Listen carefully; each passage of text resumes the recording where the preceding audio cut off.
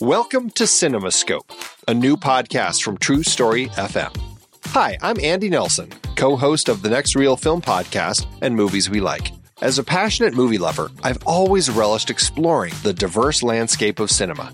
And when you look closer at the taxonomy of genres, subgenres, and film movements, you see an intricate web of interconnections and influences.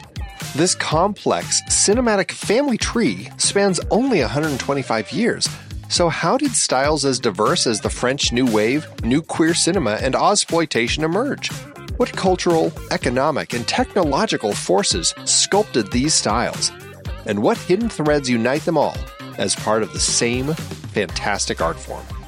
Those questions sent me on a journey to explore each style and trace their impacts, all to better understand the bridges between different styles.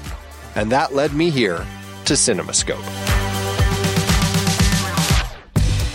In each episode, I'll be exploring one particular genre, subgenre, or film movement in depth, inviting expert guests to help us all better understand what defines that style, how it came to be, and what branches it, in turn, influenced on this big cinematic family tree. For example, how did German Expressionism shape American film noir? What's the difference between westerns, spaghetti westerns, and Brazilian nordwesterns? We'll examine the economic and socio-political forces that birthed categories like blaxploitation, and we'll spotlight visionary films and directors key to the evolution of different styles. So join me as we explore the complex forces that shape film's evolution and appreciate the diverse creativity possible in its relatively brief history. Let CinemaScope be your guide to understanding this art form we cherish, how its genres blend, bounce off each other, and advance a rich tapestry of storytelling innovation. Together, we'll gain a deeper appreciation for this wondrous, shape-shifting medium. Our journey begins soon. Be part of this adventure by subscribing to CinemaScope today.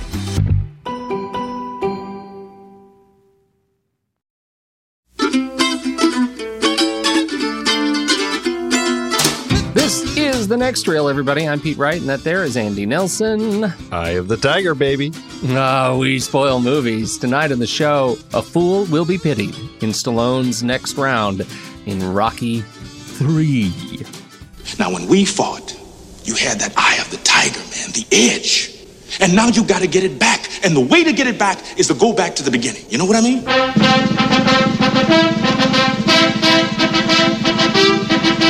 United Artists and Chartoff Winkler proudly present Rocky 3. The worst thing happened to you that could happen to any fighter. You got civilized. Get out of here with you! The truth is we both started out on the same corner, and I got lucky with my life, and it's driving you nuts. Philadelphia salutes its favorite son, Rocky Balboa. Hey, why don't you tell all these nice folks why you've been ducking me? This guy is a wrecking machine. You know, you got a big mouth. Why don't you come out and close it, Balboa? Come on. I want to fight this guy. You fight him without me. Balboa was a fine champion, but his time has passed. See that look in their eyes, Rock? Got to get that look back, Rock. Eye of the tiger, come on. I will destroy any man who tries to take what I got. Oh, Andy, we've made it to the middle ground. So can I tell you, Pete, walking into this one, I knew right out of the gate that things were going to be a little different because I didn't get the full title of the film rolling across the screen the way I did in the past two. I mean, it's there, but you also have the belt, or the championship belt. Mm-hmm. And so they shrank the title because they want you to really look at the belt. Oh, they want you to see that belt. And so I was like, oh, okay, it's already different. That's what communicated to you that this is going to be a dicey ride? That's right out at the very first moment, yes. I'll tell you what does it for me is the fact that this movie leans so heavily on the ground that it is so well trod already, right? The living in the land of montage, but that we open with a full 7 straight minutes of flashback montage before we get into the story. 7 minutes, Andy. Well, to be fair, part 2 had 6 minutes of the previous film's finale. I know, and I thought that was a little bit dicey. Yes, this is different though. This is a different kind of we'll say diciness because they actually use that montage to give us the flashback of the last few minutes of the Apollo. So we're sticking to formula, right? Yep, Last few minutes of the Apollo fight, and then they actually introduce our arch villain, our big bad, our nemesis, in the first 7 minutes. And show his claim to fame, too, like his rise to glory in the first 7 minutes. How does this work for you as a narrative device? It was really odd. And I think I don't know if I would have realized that they were introducing our villain to us, except for the fact that I knew that Mr. T was the villain in the film. And so to that end, I'm like, once I saw him, I'm like, oh, okay, we're meeting our antagonist in the montage. And we're seeing him boxing and everything, but we have no idea who. I mean, they start saying who he is and stuff, but I'm just like, it's a weird way to do that. I wasn't thrilled by that. I wasn't either, but we also do get Eye of the Tiger. Oh, do we ever? Do we ever, Andy? This takes you back. Takes you right back. Yeah, it does. It makes you want to punch stuff. Yes, or remind me of my high school marching band again. Remind me, what did you play? I didn't play anything. I just listened to them playing this song and the Rocky theme, like every game. So that's really where we are. It is an interesting way to introduce our the big bad. It's an interesting way to meet Clubber Lang, and I actually feel like Clubber Lang is a strength of this film, in that he's a big blunt instrument. He is a big blunt narrative instrument that forces action in ways that hopefully are a little bit unique compared to the first two movies. How successfully does he do that for you? Well, I think you're right. I think the thing that I found interesting, this movie weirdly felt like Rocky 1 and 2 rolled into one, but Rocky was now the Apollo Creed character, and Clubber Lang was kind of the Rocky character, except not quite. But he was still the up and coming boxer who ended up taking on the world champion. Right. In that end is kind of the way that I saw it, because we have Rocky losing to him and then coming back for victory. I guess it worked. And I liked Clubber Lang as the character that we were going along with. I thought he was actually a pretty compelling character. And you're right. He's very much a blunt instrument. And I liked that about him as a character. Like he is a junkyard dog who is just ready to attack at every turn. There wasn't any more sides to him. And to that end, I definitely appreciated that in Apollo Creed, because I felt like there's a lot more interesting stuff going on with him as a character. Mm-hmm. This particular character didn't have that. And to that end, that's where it kind of, it became less of a success as far as an antagonist in the film, because your protagonist is only as good as your antagonist, they say. So they say, and in this film, I think that's a really great point, that you don't have to squint very hard to see this as Clubber Lang's hero's journey, and that Rocky is now the 1% jerk who is making all his money through sponsorship and essentially what we learned, I'm not going to say rigged fights, but kind of rigged fights, that anybody that is picked to go up against Rocky once he has the title has been handpicked to be to lose, somebody who they know that Rocky can take. So we won't say rigged, but maybe set up, architected, orchestrated, one way or the other. The foundation of this movie, insofar as you buy it, is that there is an institutional prejudice that is keeping Clubber Lang from being allowed to box at this level, at this like world championship level, and that Rocky is part of the problem. So it's pretty easy to look at this movie and think, God, I really just don't like Rocky Balboa anymore. Like, this is not a guy I'm attracted to. He is part of the institution that until just last movie, he himself was trying to upset. What happened to that journey? And how well does this movie actually give you an opportunity to feel anything for this guy that they're telling us we have to root for? The one thing we were told was needed to be changed. That's where it hits for me as well, because it's taking this protagonist and he's giving him the attributes of the antagonist to a certain extent. And it feels like he's kind of that Apollo Creed character now. And he doesn't have that drive like he used to have.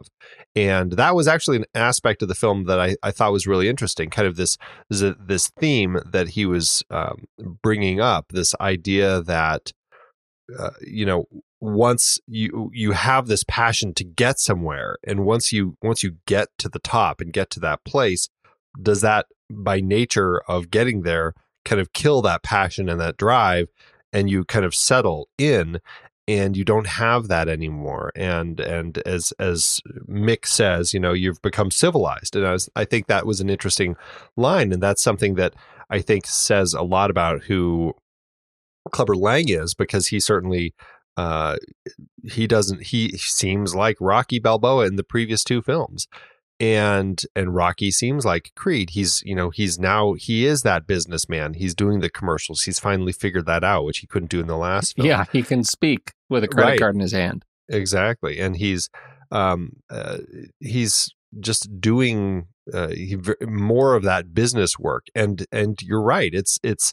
It's almost like he's not learned the lessons of Apollo Creed, and he's in this position, but he's not letting the little guy in, and he only does out of anger, really. So absolutely, yeah, and so it was an interest. I think what ends up making the film work is really the fact that there already were two films with this character, and that made us like Rocky. So we're walking into the film liking Rocky. If this film was an item that you're just looking at by itself, it's not going to work, because there's nothing to like about the protagonist. And so it can only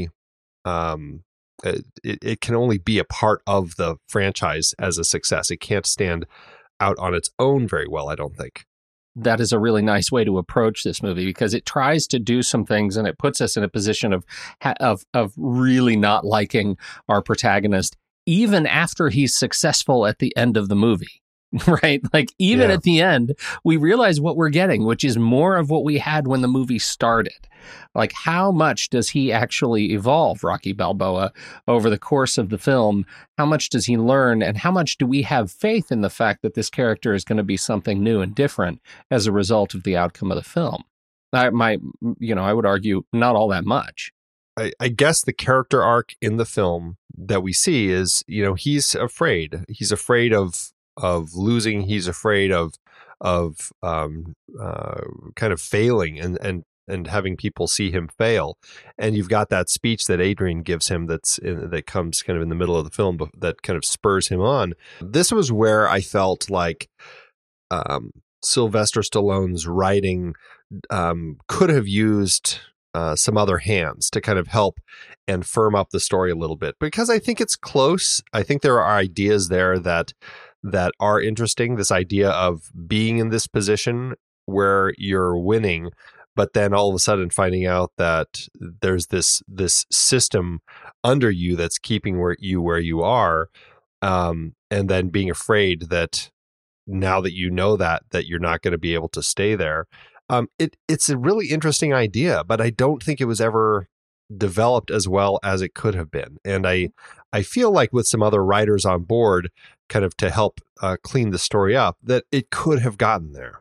You see that where, when they try to build this emotional response to the fact that, to Rocky, when he learns that he too is part of that institutional boot on his neck, that he's not really who he feels like he should be. He's not the true, world champion.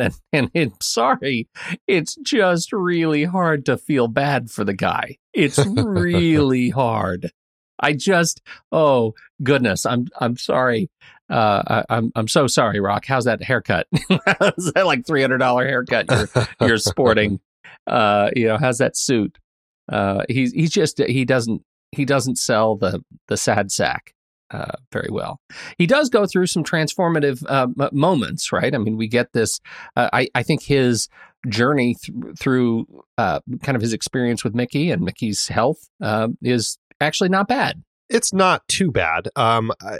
It was an element that I thought, again, could have been developed a little better.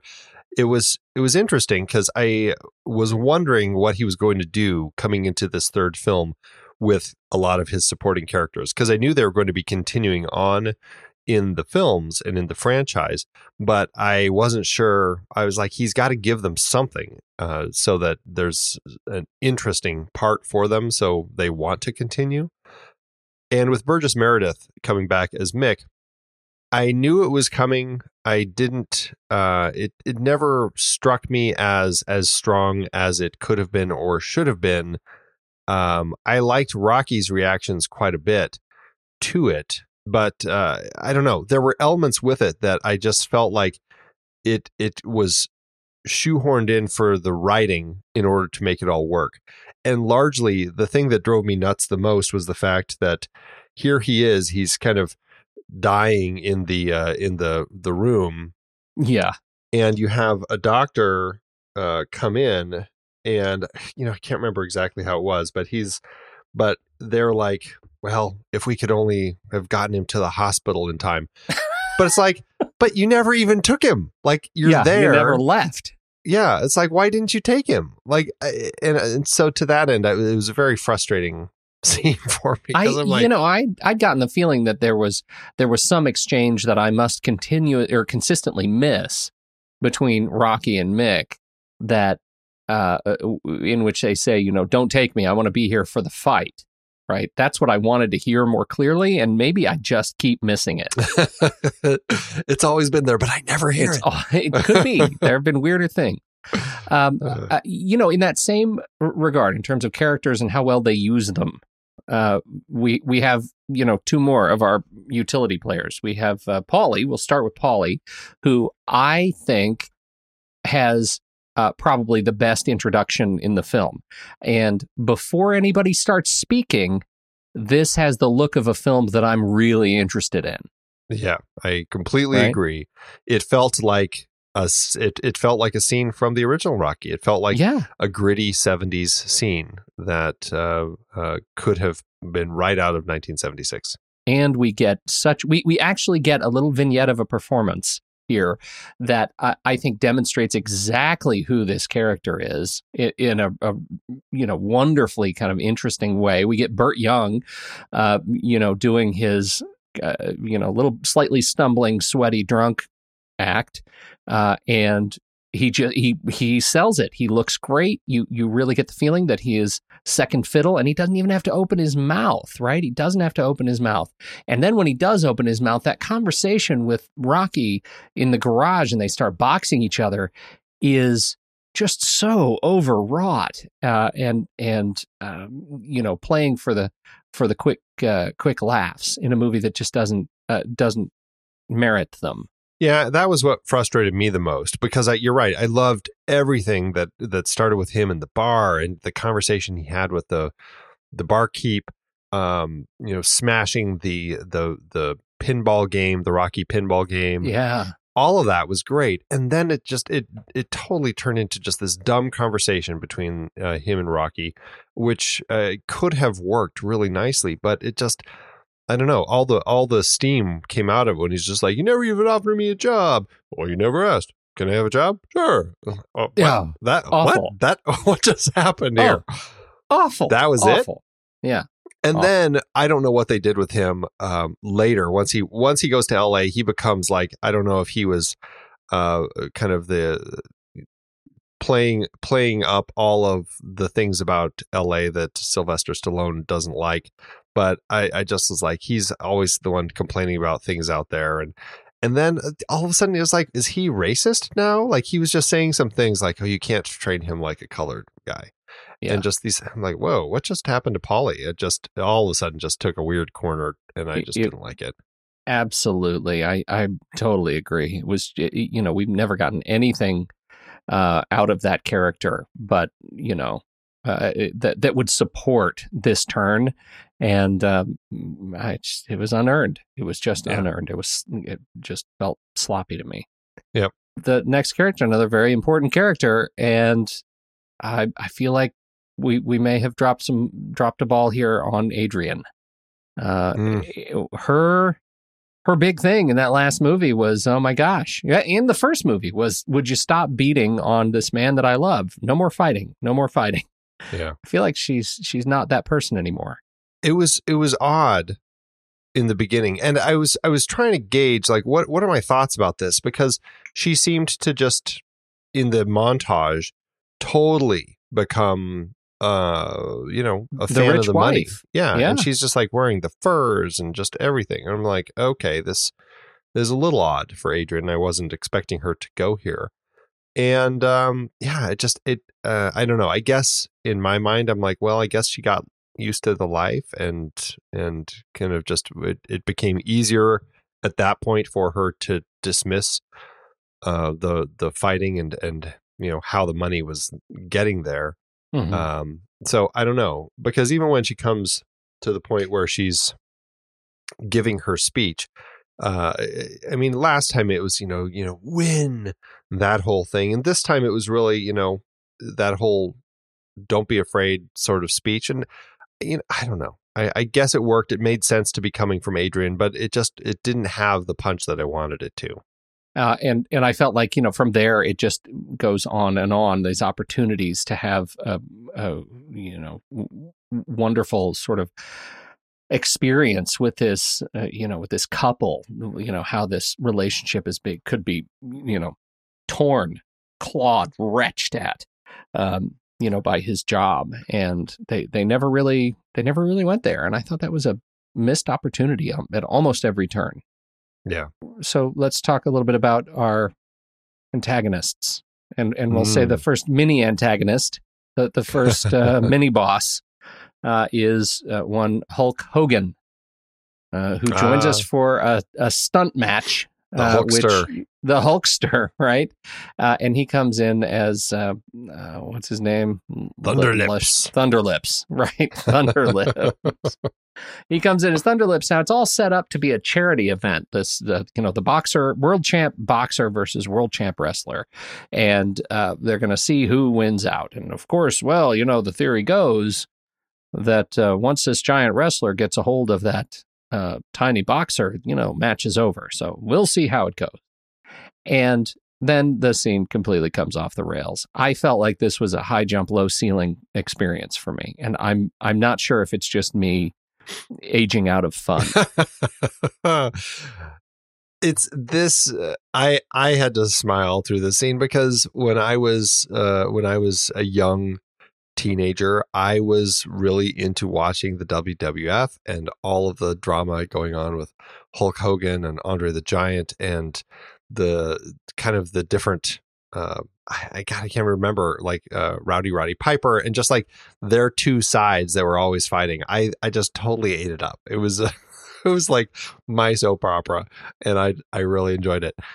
So I had a great time watching Hulk Hogan here because the whole wrestling scene was exactly what I would watch all the time. It was nonsense. Okay. But yeah, so to that end, I had fun with it. And but it was funny because I'm like, well, all this wrestling stuff is fake, of course, but I don't know. They were I was confused a little bit. I was like, well, they're playing it like it's real. Like he's doing all the wrestling moves. Exactly. And he's playing like a real. So I don't know. Was it real? Like I to that end, I was a little, but I'm like, for the story, it is what it is, because obviously the story in wrestling is that it is real. So in the movie, in the context of the movie. Yeah. It's not like they're going to give it away. Right. Yeah. Right. Yeah. So it was fun. It was just fun seeing him playing this character. And boy, was he tall. He is so tall.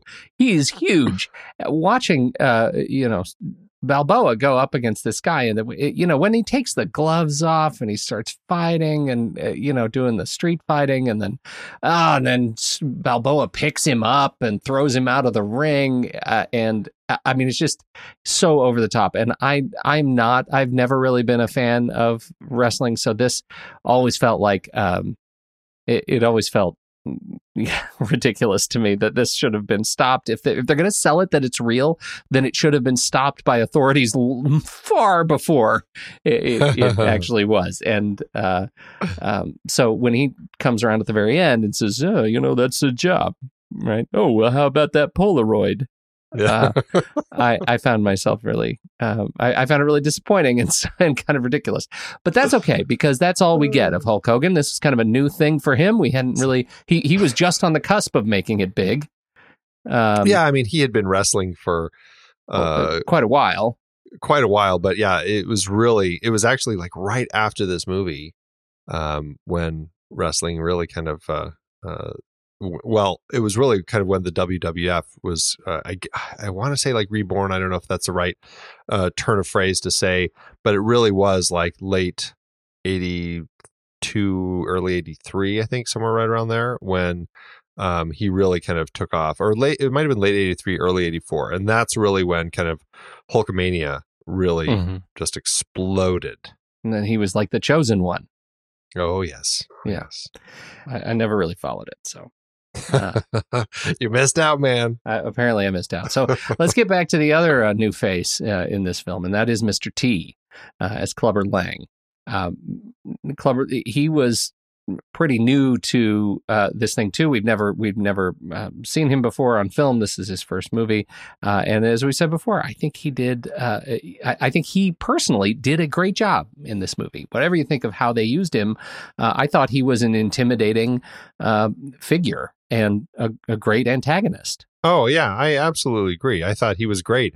I think that he takes this angry role and played it up really nicely. I thoroughly enjoyed him as Clubber Lang, and I thought, he already had the hairstyle and everything that, that inspired by the warriors of the Mandinka Nation in West Africa, plus his jewelry and the big earrings and everything that he was wearing. He created this fantastic image of who this character was that worked really well in context of the film and just, in context of his life. I think Mr. T's always been a really interesting character, and as tough a guy as he is, I think he always seemed to be somebody who weirdly was still a role model. Like, there was the Mr. T cartoon. He was like, he met with the Reagans when Ronald Reagan was president, and I remember there's a famous picture of him and Nancy Reagan, and then even like in recent years, he was the voice of the police officer in Cloudy with a Chance of Meatballs. So yes, he was. Yeah. So he's an interesting actor, and I thought he was great here. I really liked him. And this was really kind of, you said this was his first film role. I know there was another movie that he did this year, but both of these were like right before he really exploded with the A-Team, which I think was actually the same year. Yeah. But yeah. And he got the introducing credit, right? He got the introducing Mr. T. And I feel like I can't put my finger on it, but I have kind of a sense memory of seeing that for the first time and thinking, damn, nice name. Like thinking aspirationally, I might actually need to change my name, Mr. P. Mr. P. That's you could do that. I could. Maybe too late. Lest we forget, I've aged out of fun. That's right. As you've already said, yes, no more fun for you. Final character we got to talk about is Apollo Creed himself. He is back in this movie, and I don't believe he puts on the gloves until the very end. He is back, and he's in a suit. Maybe he does. He does in the training. He does when he's sparring, but he's mostly in a suit, and he comes back to take over the role of Mickey, and becomes the trainer for Rocky Balboa for this big fight. He says, if you're going to train, you got to train a different way. You got to train the way I trained. which has always had a little bit of a weird light on it because, the way he trained, he lost. Well, but I guess the idea is that now Rocky is going to know his moves and Creed's moves. Hey, he's like the Matrix. He's leveling up. Yeah. I regardless of how that played out and what, if it made any sense or not, I actually really liked the fact that Creed came in to train him and took him on and under his wing to kind of build him back up. I actually to that end, I really actually liked all the beginning stuff with him and how Rocky wasn't really quite there with the training and all of that worked. And like that, even when Mickey was still around and he was kind of doing that like awful training, like with the press there and kissing letting the ladies kiss his cheeks and having people paint him. And that was like, I don't know, that to me worked really nicely to kind of show this is this guy who's hit this place and he hasn't realized yet, that so much of what he's on is this false creation. Yeah. And so I really liked that part. And I liked how Creed kind of helped him find all of that. And something about their training that I do have to say, man, the physicality of these actors, the training that they do, the work that they put into it to make this film work. I mean, I just was endlessly impressed. And you have these montages of the two of them racing. It kind of became the thing. It's like catching the chicken in the previous film. Would he be ever? He'll be ready to fight once we know that he can actually beat Creed in their beach races, right? Barefoot beach race. Yeah. Like that's a half shirt. Exactly. We knew that. But watching the two of them, because it was often like this slow-mo as they were racing and stuff, and their muscles are just like, I was just like, I was just unduly impressed with the amount of training that these guys obviously are doing to do this work in the films. And it kind of hit me at that point. I'm like, it's not just, a movie. Like these guys are really doing a lot of physical work to make this happen. So it made it that much more impressive for me. I think you should talk a little bit more about that, right? The stats of Stallone and his training regimen and where he ended up physically for this movie. Yeah. So this was kind of interesting. So Stallone said that to get his body fat percentage down to his all-time low of 2.8% and a weight of 155 pounds, he said he ate only 10 egg whites and a piece of toast each day, having a fruit every third day. For training, he had a 2-mile jog in the morning, followed by 2 hours of weight training, a nap in the afternoon, and then 18 rounds of sparring, then another weight training session, and then a swim. That's every day to train. I do that. I do that, but I do the fruit every other day instead of every third day. Instead of every third day. So that's a gimme. That's my buy.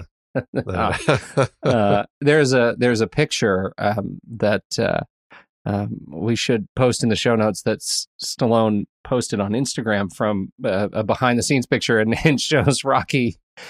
He's between scenes, and he's standing on his hands. He's upside down, standing on his hands, leaning against the corner of the ring, and he looks as poised there as he does when he's standing on his feet, like he's just solid muscle. And he said he didn't know that picture existed. Somebody must have sent it to him, and he scanned it and put it up there. But he said, during this period, I only ate a very small portion of oatmeal cookies made with brown rice, and up to here we go. This is for you. 25 cups of coffee a day with honey and a couple of scoops of tuna fish. Wow. Wow. It's just fantastic. That's just nuts. I mean, but it's good. He acknowledges that getting his body fat down to that level is actually dangerous for your body. Yeah. Like you should not have such low body fat. And I didn't even say the reason he's standing upside down is because, when he's doing these, boxing scenes and they're kind of hammering on each other physically, all the blood rushes out of his head very, very quickly. And so he's standing on his head to keep the blood coming back to his head so he doesn't pass out. Yeah.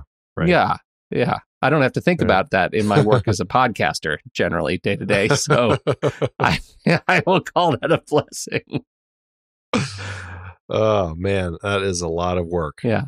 Crazy. That he puts in. So, and the last thing that I want to say about Apollo Creed is he really needs to just at least get a new slogan for Rocky, because it was too obvious, tying into the song Eye of the Tiger. Yeah. Because right. I was like, is he going to say Eye of the Tiger like in every scene, every time he sees Rocky? Because it really felt that way. And it got almost to the point where it was ridiculous. Well, he's a promoter and he knows that, part of retention is repetition, Andy. I think he's a promoter for Survivor. Yeah, exactly right. I was surprised he wasn't holding the album as he kept saying it to Rocky. Exactly. Over his shoulder. Right. Oh, come on, Rock. You're a survivor. You got the eye of the tiger. You're a survivor. Let's talk a little bit about the final fight, the final Clubber Lang fight. The second movie, I think, we talked about just how much had changed between the first and the second movie, and what a delight it was to watch these actors pound on each other, and how much better it looked, and how much better it was shot and cut. Right, it was beautiful, right. And the slow motion they used was just wonderful. How did this final fight here hit you in 3? It worked. I actually really liked it. I thought that there's it was well.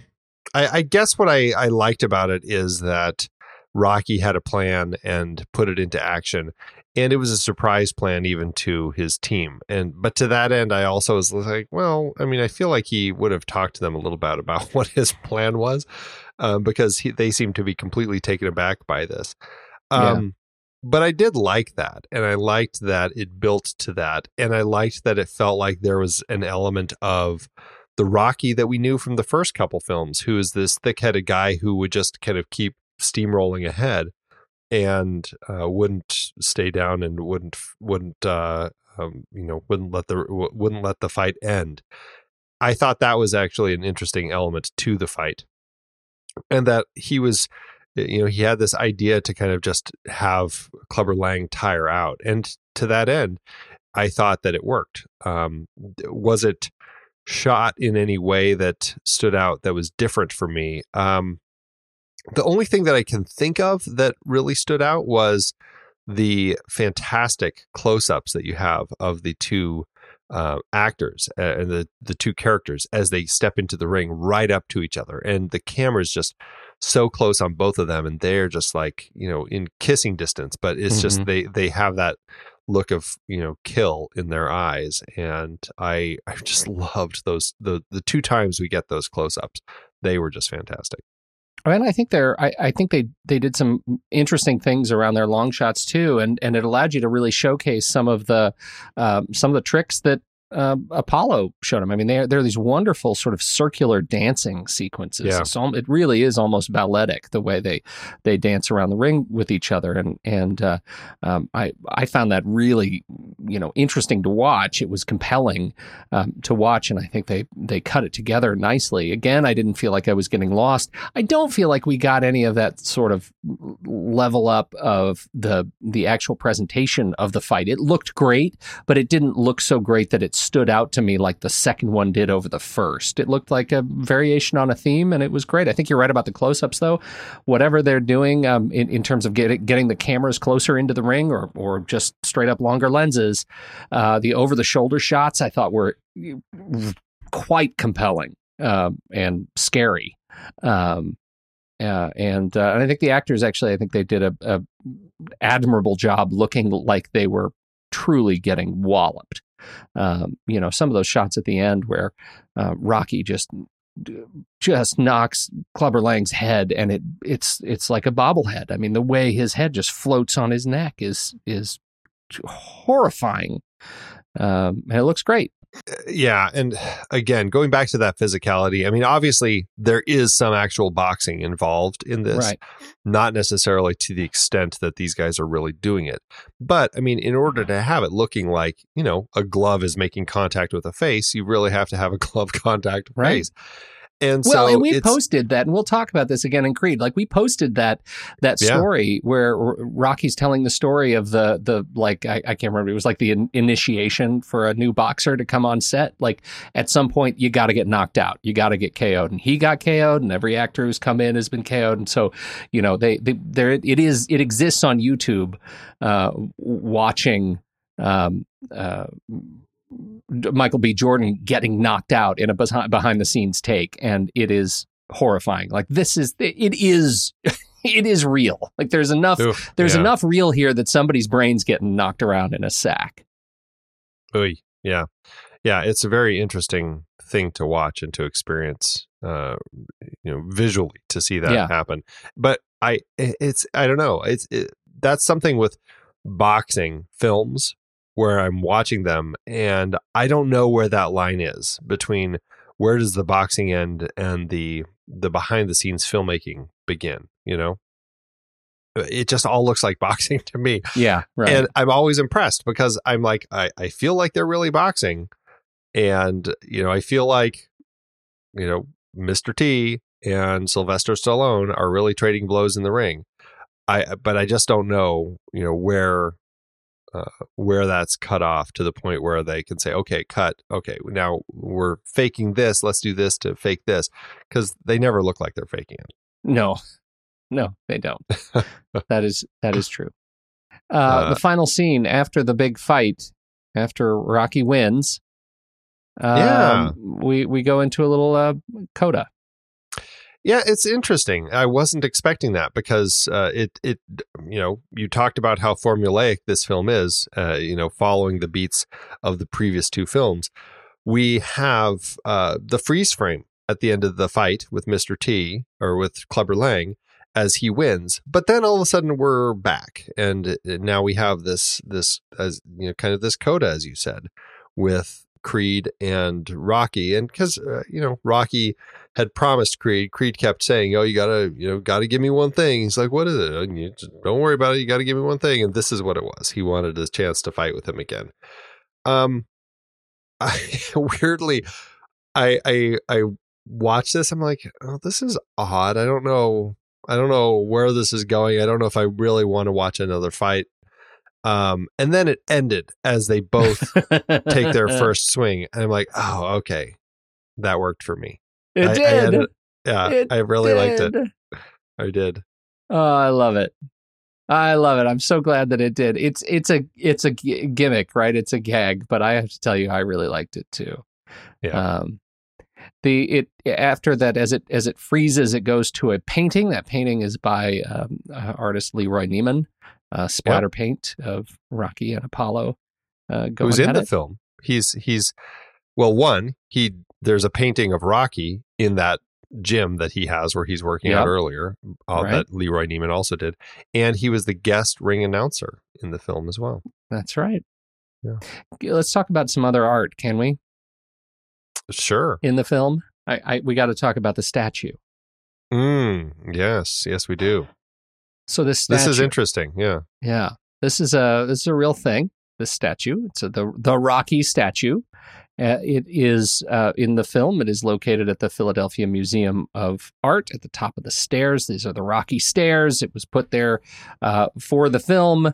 It is 8 feet 6 inches tall, cast entirely in bronze. It sits on a large pedestal that makes it even taller. It's 2,000 pounds. And in using some fat art words, I'm going to tell you that it is in the classic contrapposto pose. And I'm going to do that and not say anything else. And so that way you'll think I know what I'm talking about, and really I don't. The inscription of the statue says, "Thunder in his heart, the character who represents the courageous spirit of the great city of Philadelphia and the brotherhood of its people." That is inscribed below the statue. Now, this is by A. Thomas Schoenberg. Sylvester Stallone was a fan of Schoenberg's work and called him and asked him to do this for the film. He had a license, Schoenberg, to do 3 identical statues. And one is obviously had its journey in Philadelphia. The second one is in the San Diego Hall of Champions Sports Museum. The third wasn't cast until 2006. This final statue, it never actually sold. When they started trying to sell it, they set the price at $5 million. It didn't sell. It went down to 3, went down to 1. It never sold, and is still available for purchase in excess of just over $1 million. In addition, they made 8 bust-only statues of Rocky's head from the same mold. 8 of these are 80 pounds each, 26 inches high. Now, when the thing was placed on the steps of, at the top of the steps of the museum, it turns out the community was not happy by this. They weren't happy about this at all. And so they wanted straight up rid of it and said some kind of funny things about it. Now, of course, Rocky, when they wrapped up the shoot, right, Stallone left it there as a gift to the city of Philadelphia.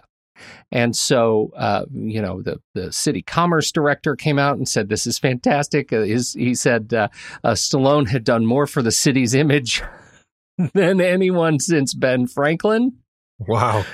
Those are some big words. Apparently, cultural and museum officials were not so pleased. They saw it as a movie prop. The public started writing letters to the newspapers and the art commission, tons of mail, all of them saying we are, we don't want the statue there. Some said we love the statue. Most of them said it's not art, it's a prop. Put it near the Liberty Bell, one writer submitted. Dump it in the Schuylkill River, wrote another. They just were not crazy about this statue being right there.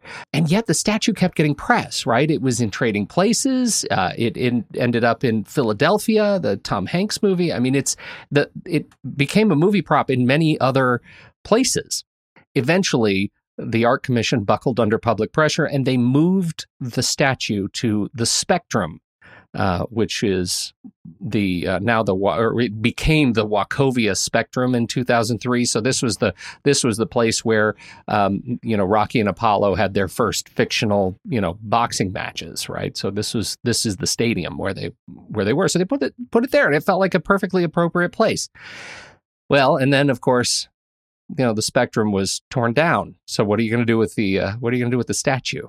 Well, it becomes a drama again, and it turns out it's drama with a to be continued, because in fact the drama is related to movies yet to come. Oh, good. So I think we hold the statue conversation there because it's already a crazy funny road that this thing has taken, but it is still somewhere in Philadelphia.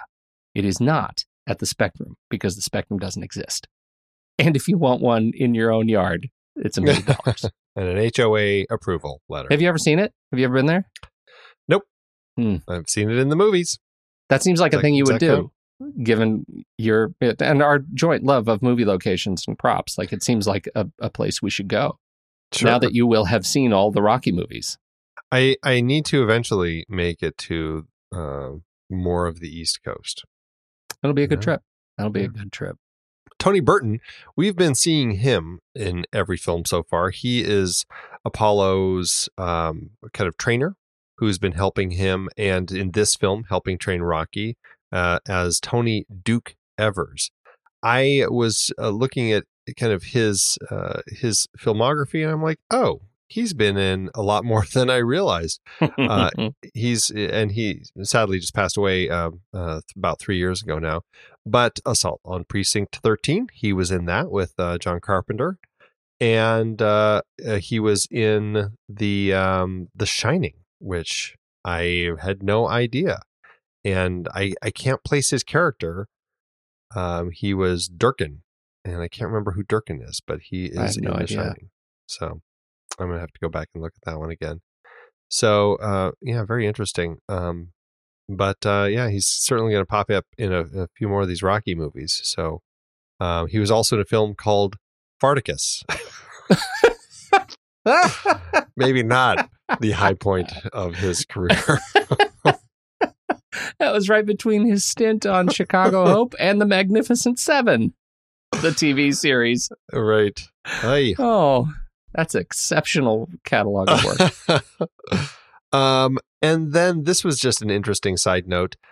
At the time, an actor by the name of Morgan Freeman, who was an unknown, auditioned to play the role of Clubber Lang's trainer. He didn't get it because he wasn't somebody that people recognized. And so it went to, who did it go to? Actually, now that I say that, I'm not sure who the guy was who was Clubber Lang's trainer. Wally Taylor looks like was his manager. So I'm assuming that's who it was. Yeah. But Morgan Freeman did not get it. And that would have been a very interesting thing to have seen Morgan Freeman pop up in here. And then the only other thing I wanted to say was just about Sylvester Stallone. As far as directing and writing and directing, we've already kind of talked a little bit about that. But but again, I feel like he's an interesting guy who's done some interesting things. And I feel like there is some opportunities here to do some stuff that do a little more. And I guess I'm hitting this point now with him where I appreciate the character that he's created with Rocky, but I feel like there could be a little more strength in it. That being said, I actually felt like this was directed better than Rocky 2. When I asked you, when we wrapped up last week, I asked you to make sure that you looked at this movie with a specific sort of lens in mind. Do you remember what I said? Yeah, cultural relevance or something. Is that what it was? Yeah, cultural French fries, whatever, something like that. Yeah, that these movies, right, 3 and 4, are actually tied to the period in which they were released more than I think the other two that we've already watched. Do you agree with that? Well, I haven't seen Rocky 4 yet. I don't know if I completely agree with that with this particular film. I think it feels like it's of the pack with the previous two. You know, I don't think it stands out as anything that's wholly unique yet, or specific to the 80s.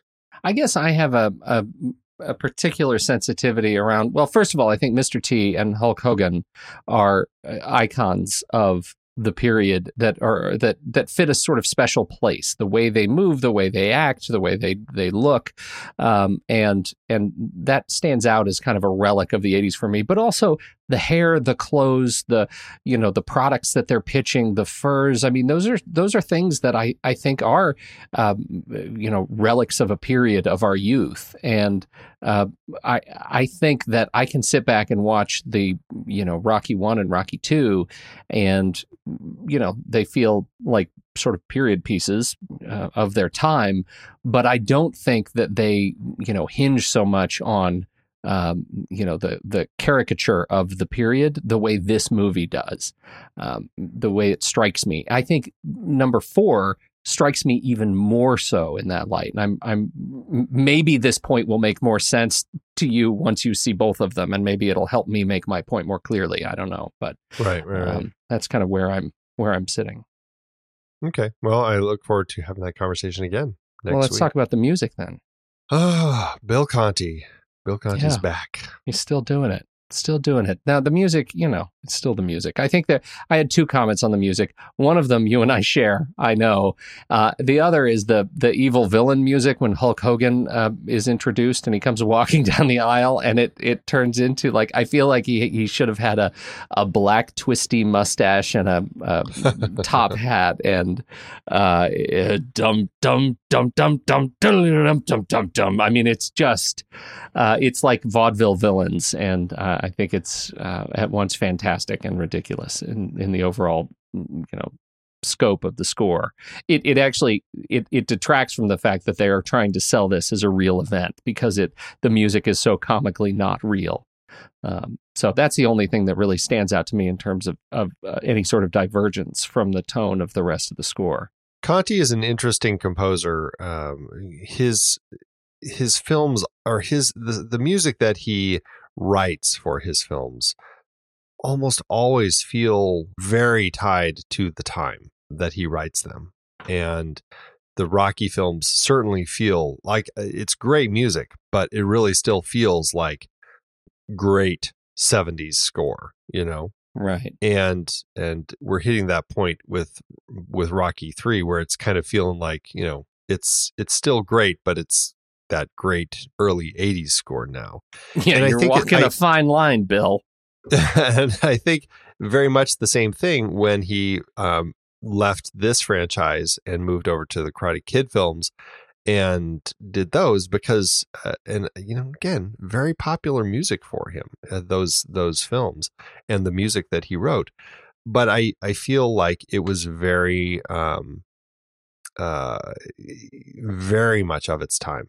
And it's funny because he wins these ASCAP awards all the time for it's lifetime achievement type awards for his music being like one of the most performed themes. And Rocky won one year, and the Karate Kid also. It's interesting to me that this music that he writes is just played so much, especially when it comes from his sports films. Because in this particular case, I don't think that the music's that special, but I think he wrote some really key themes that work really nicely just across the franchise. Yeah. And then they decided to use it on set. And that's where all of a sudden things got weird for me, because now it's diegetic music. We have, I mean, it was like watching my old high school marching band play it, because they sounded just as bad. You didn't think they played the joke off well enough, though? Like, I didn't. I think when Mickey turns back and says, yeah, shut up and change your tune. No, I mean, it's cringe. Yeah, I didn't like that at all. To me, it was like, are they trying to make a point that it has become this thing that is played by every high school marching band in the country? But why? Because now it's this diegetic music where all of a sudden, in context of the film, they're playing the Rocky music. That just didn't work for me. Does not fly. Went too far. Too far. Yeah. Rocky. But I do like that Survivor song. It's a good song. It's a fine song. Yeah.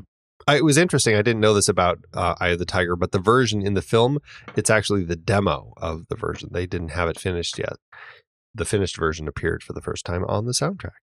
Maybe, actually, that's why Apollo gets to keep using the words Eye of the Tiger, because maybe when they originally wrote it, it wasn't called Eye of the Tiger. Maybe that's what it is. Maybe that's what it is. Do you want to talk a little bit about Scorsese? The Scorsese. It's really not a huge thing, but you know, I guess it ties into the cinematography and the editing. But wow, that came out between Rocky 2 and Rocky 3, and I mean there were other boxing films too. But as I was watching this, and it really kind of as I started, it was in the back of my mind. I wonder if Sylvester Stallone is a director with Bill Butler doing cinematography and Mark Warner and Don Zimmerman doing the editing, if they are going to pull any of the masterful techniques that Scorsese and his team used in Raging Bull for their boxing scenes, because they were so masterful. Just the way that the editing was cut together, the slow, the fast, the sound effects, just everything was so sharp and on point.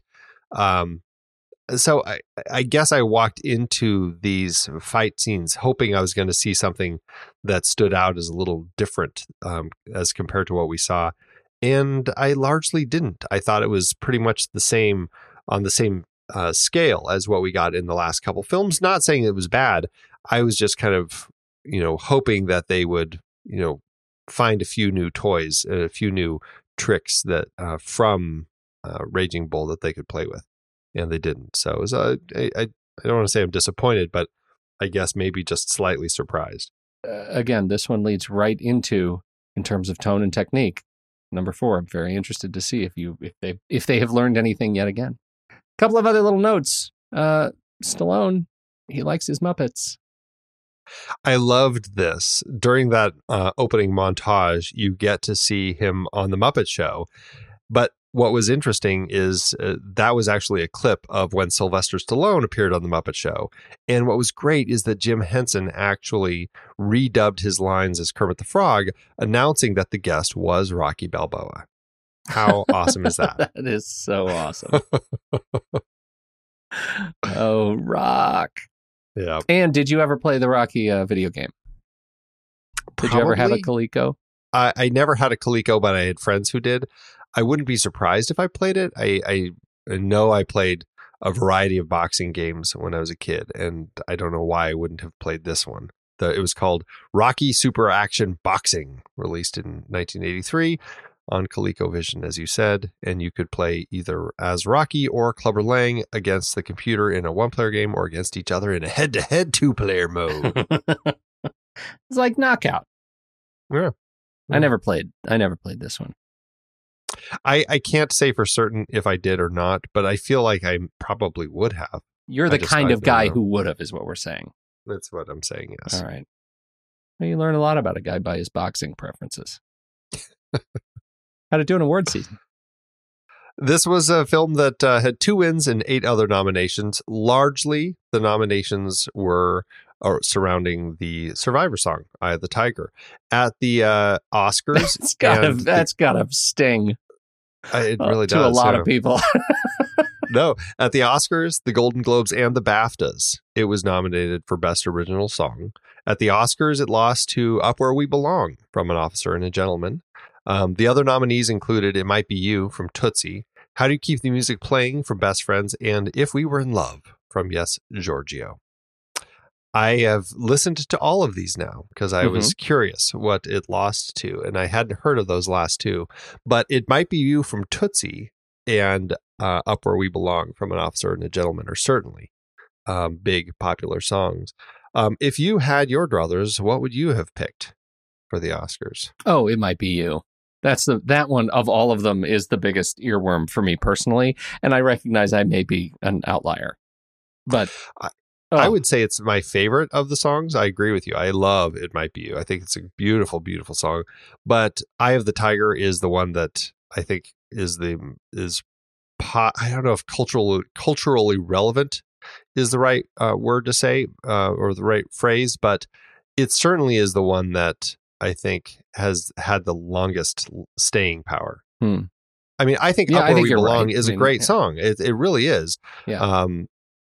But it's kind of, it represents that schmaltzier period of the Oscars when it's that type of song that was winning everything. Totally. Over at the Golden Globes, it also lost to Up Where We Belong, but the other nominees included the theme from Cat People, which is a fantastic David Bowie song, Putting Out Fire, and Making Love from the movie Making Love, which is a terrible song. I just listened to it.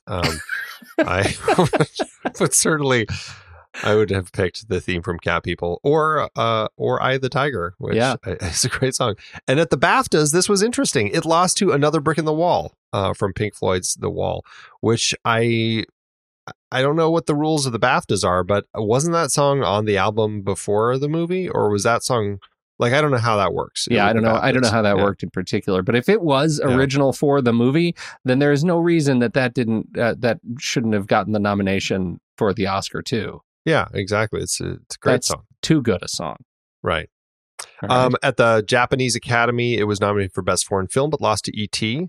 And then the Razzies decided to nominate Mr. T as the worst new star, but luckily he lost to Pia Zadora in Butterfly. And then this would have been a real shame because I think his performance is better. I think that's terrible. I thought he was great. Yeah. Yeah. But then at the Young Artists Awards, it was won for Best Family Motion Picture and was nominated for Best Young Supporting Actor Ian Freed, which was surprising because he's hardly in it, but he lost to Robert McNaughton for E.T. You feel any of those are lousy? No, those two I think were fine. I'm fine with those. Although Young Artist Awards, Best Family Motion Picture, I thought I was like, oh, interesting. Best Family Motion Picture. Huh. Yeah, I think that's crazy. Especially if in the other category, it lost to E.T., yet this won Best Family Motion Picture, not E.T. All right, how to do at the box office.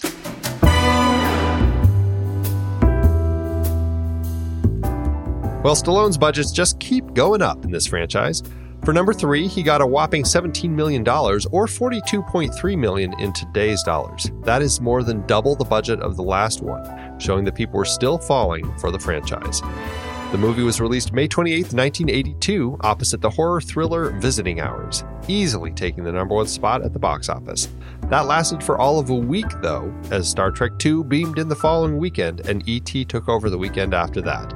That being said, it stayed in the top 10 for almost its entire theatrical run and ended up the 4th highest grossing film of the year, bringing in $125 million domestically and just under $145 million internationally, earning a total of about $672.3 million in today's dollars. That means this film did better than its predecessor, coming in with an adjusted profit per finished minute of $6.4 million. It's kind of amazing that it actually performed better, because it's a movie that feels like the heart falls out of it in a number of places. I think it is a lesser movie than the one before it, but we'll see. Maybe you disagree. Well, you have people dying. Heart literally fell out. Some people out say. From poor Mickey. What do you say we rank it?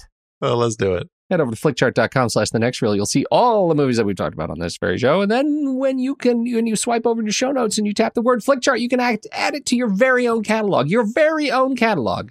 Spin up a Flickchart of your own, and let's see how it stacks up to ours. First up, Rocky III, or Romeo and Juliet.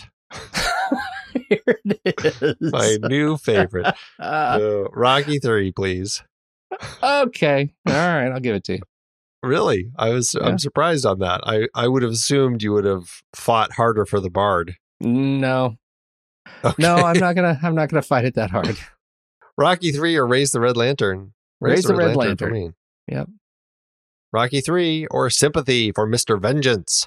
I'm gonna take Sympathy for Mr. Vengeance. Me too. Rocky III or Sweeney Todd, the Demon Barber of Fleet Street? Hands down the Todd. Yes, indeed. Rocky III or High Noon? I'll take High Noon. High Noon. Look at this, Andy. I know. Just look at it. Rocky III or Mad Max? Oh, Mad Max. Mad Max, please. Rocky III or Oh Brother, Where Art Thou? And Oh Brother. Oh Brother. They sure made that one easy.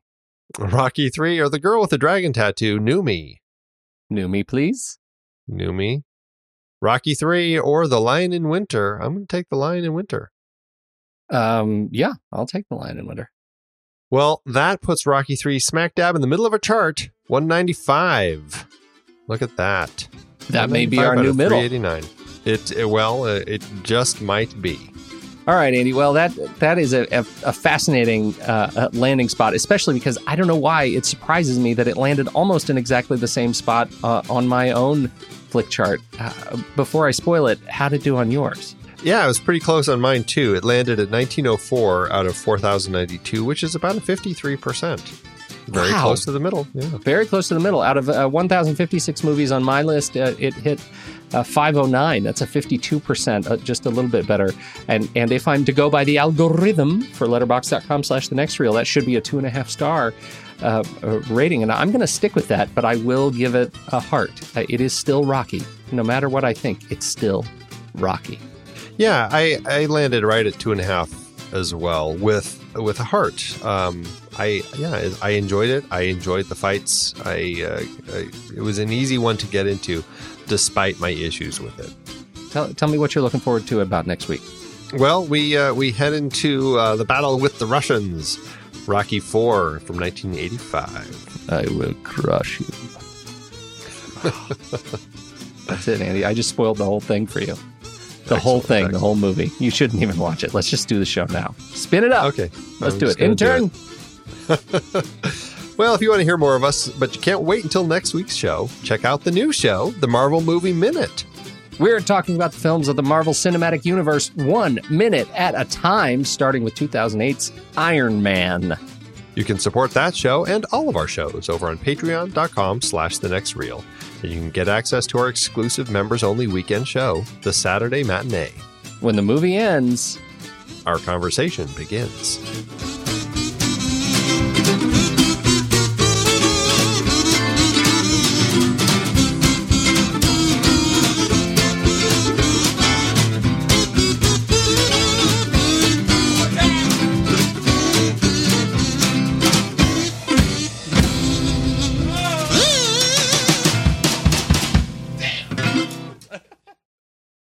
The kids have spoken, Andy. Oh, yes, they have. God, I love these kids so much. I want to have, like, if it weren't super creepy, I want to have a kids meetup and watch party with just these kids who review movies on commonsensemedia.org. We'll just meet up and we'll just watch. Is it a little creepy? I don't know. Creepy, yeah. We're gonna put a pin in that and we're gonna workshop it. But for now, the kids have spoken on Rocky 3. And indeed, yeah. What do you have? Would you like to lead us off? Sure. I've got a 15-year-old. This is the Joe F, who actually I read from last week. The Joe F thinks that this movie is for ages 8 and up and gave it 4 out of 5 stars. Says Rocky 3, from rags to riches. Rocky 3 is the section in Rocky's life when everything turns out amazing due to his hard work and courage during the rematch with the champ. This movie shows what it is like to have everything rather than to start out with nothing like the previous movies. This movie, however, has more action than drama than the previous two and will be acceptable to kids 9 and up. This story tells us about how Rocky turns into a civilized fighter and loses his eye of the tiger. This movie introduced the world to Survivor's Eye of the Tiger. This title contains positive messages, positive role models, and drinking, drugs, and smoking.